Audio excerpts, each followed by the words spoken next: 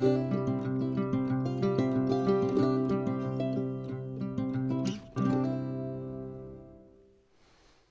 there. Thank you for joining me for a weekly word where we are talking about the Lion, the Witch, and the Wardrobe.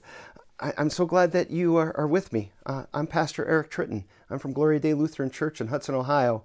And across the summer, we're going to take some time to look at this classic book by C.S. Lewis to talk about our faith and to talk about the hope that we have in Jesus. So last week I introduced the book in general. Today the story kind of begins with the children, Peter, Susan, Edmund, and Lucy, making the best of a bad situation.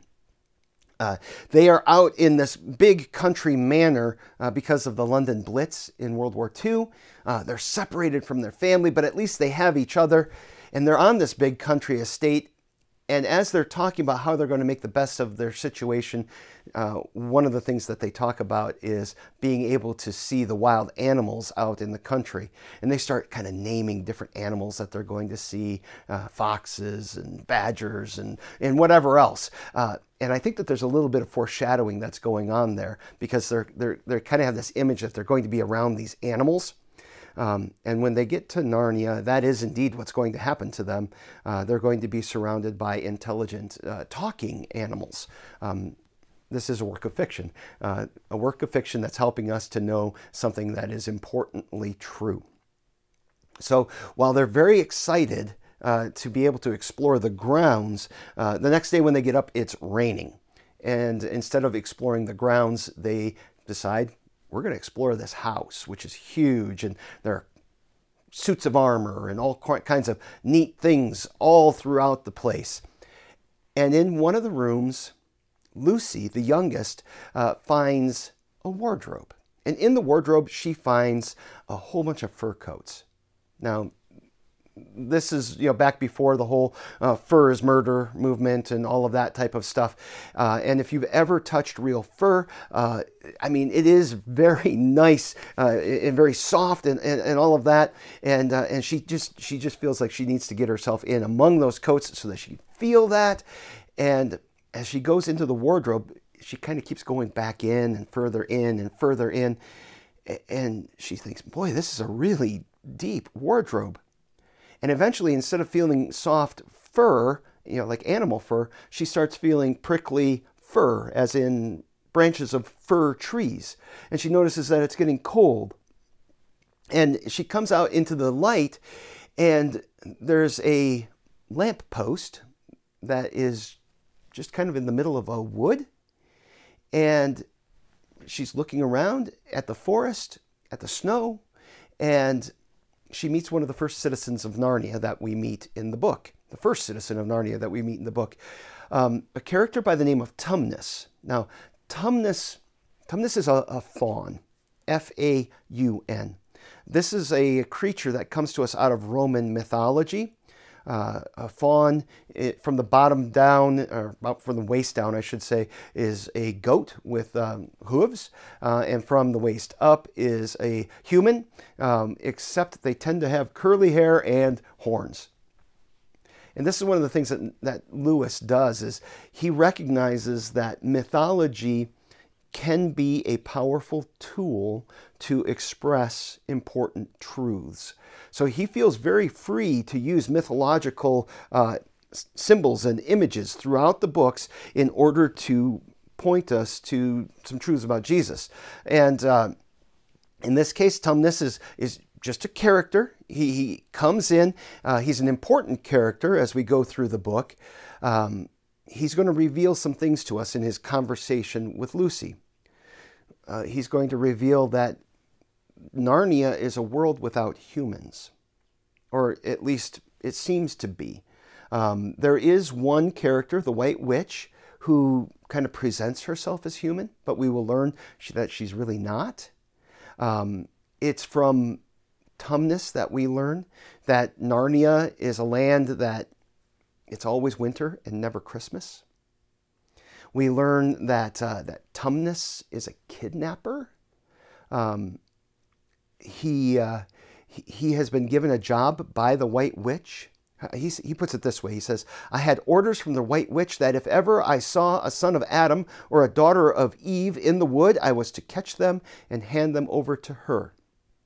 Now, there is a little bit of a mystery still in terms of why the White Witch would want anybody to do this, and that's going to be revealed later. But I'll say for now that there is a prophecy about two boys and two girls, two sons of Adam and two daughters of Eve, who would come in and they would fulfill a prophecy. And as Tumnus is talking, I think one of the things that we see is that he is living in a world that is in rebellion against its creator. All is not well in Narnia. He tells Lucy some stories about the past, about changing seasons and dances and joyful, beautiful things that used to happen. But now it's always winter and never Christmas. There's this impending gloom that hangs over everything. And as we hear that, I think we do well to think back to Genesis chapter 3, where Adam and Eve, who've also been introduced into our story here, they disobeyed God, and the world became a place that lives in rebellion against God. And we can see that in all kinds of different ways in our own lives and in our world. We can see it in the way that justice is perverted among us. We can see it in the way that we have people who lack. We can see it in the way that people are mistreated, the violence that is in our world.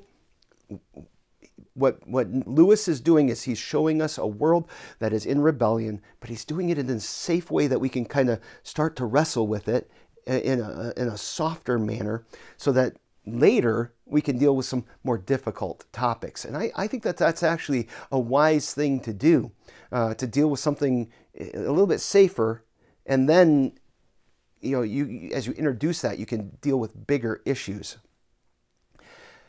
Narnia is also a world that has a sense of right and wrong.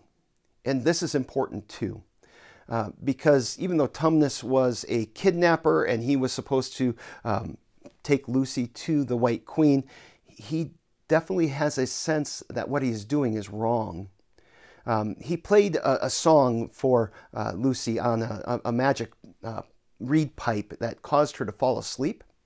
And his plan was to take her, but then he repents.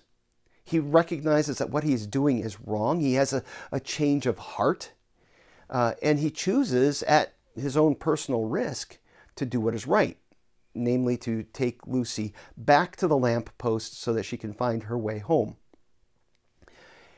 And it's here that we get our first experience of forgiveness in this book. And Lucy is often the character that does the right thing at first. It's one of the things I love about that character. And even though Tumnus had tried to kidnap her, he did, in the end, do the right thing. And as they're parting, there is this lovely scene, and she very much forgives him.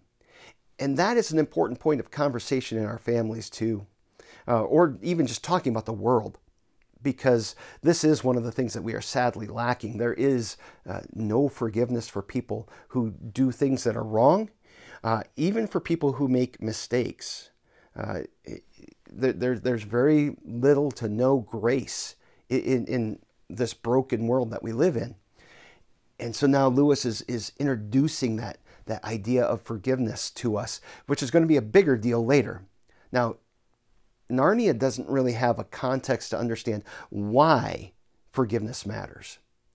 We don't have a context yet in the book in terms of why people can forgive one another.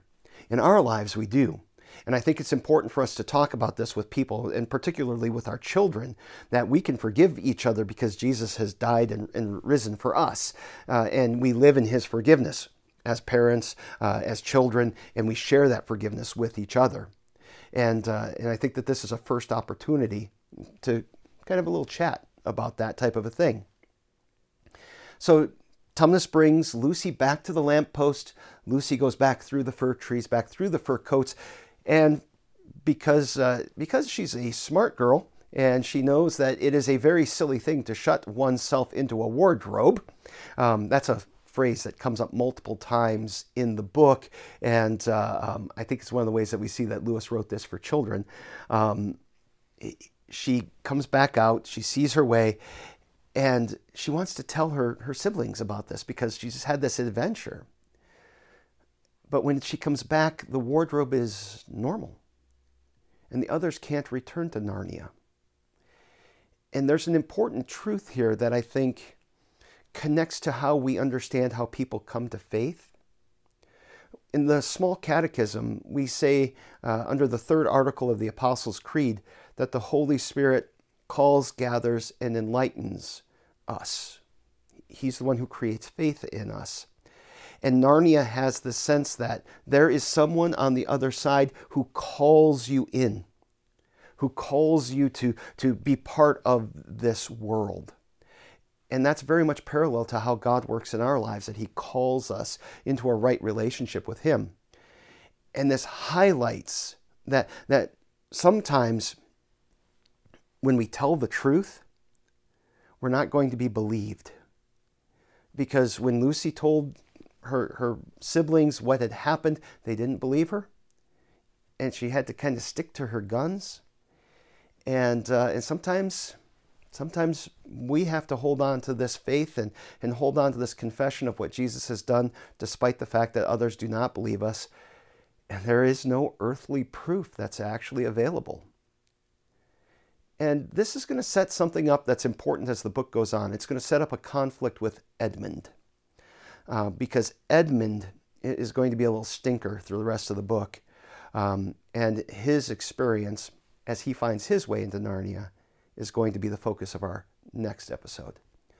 Thanks for taking some time to be with me. I hope that this is something that you're enjoying. If you are, please like it, rate it, share it. I really think that if you enjoy it, somebody else will. If you find it helpful, somebody else will. And then come back next week and we'll talk a little bit about Edmund.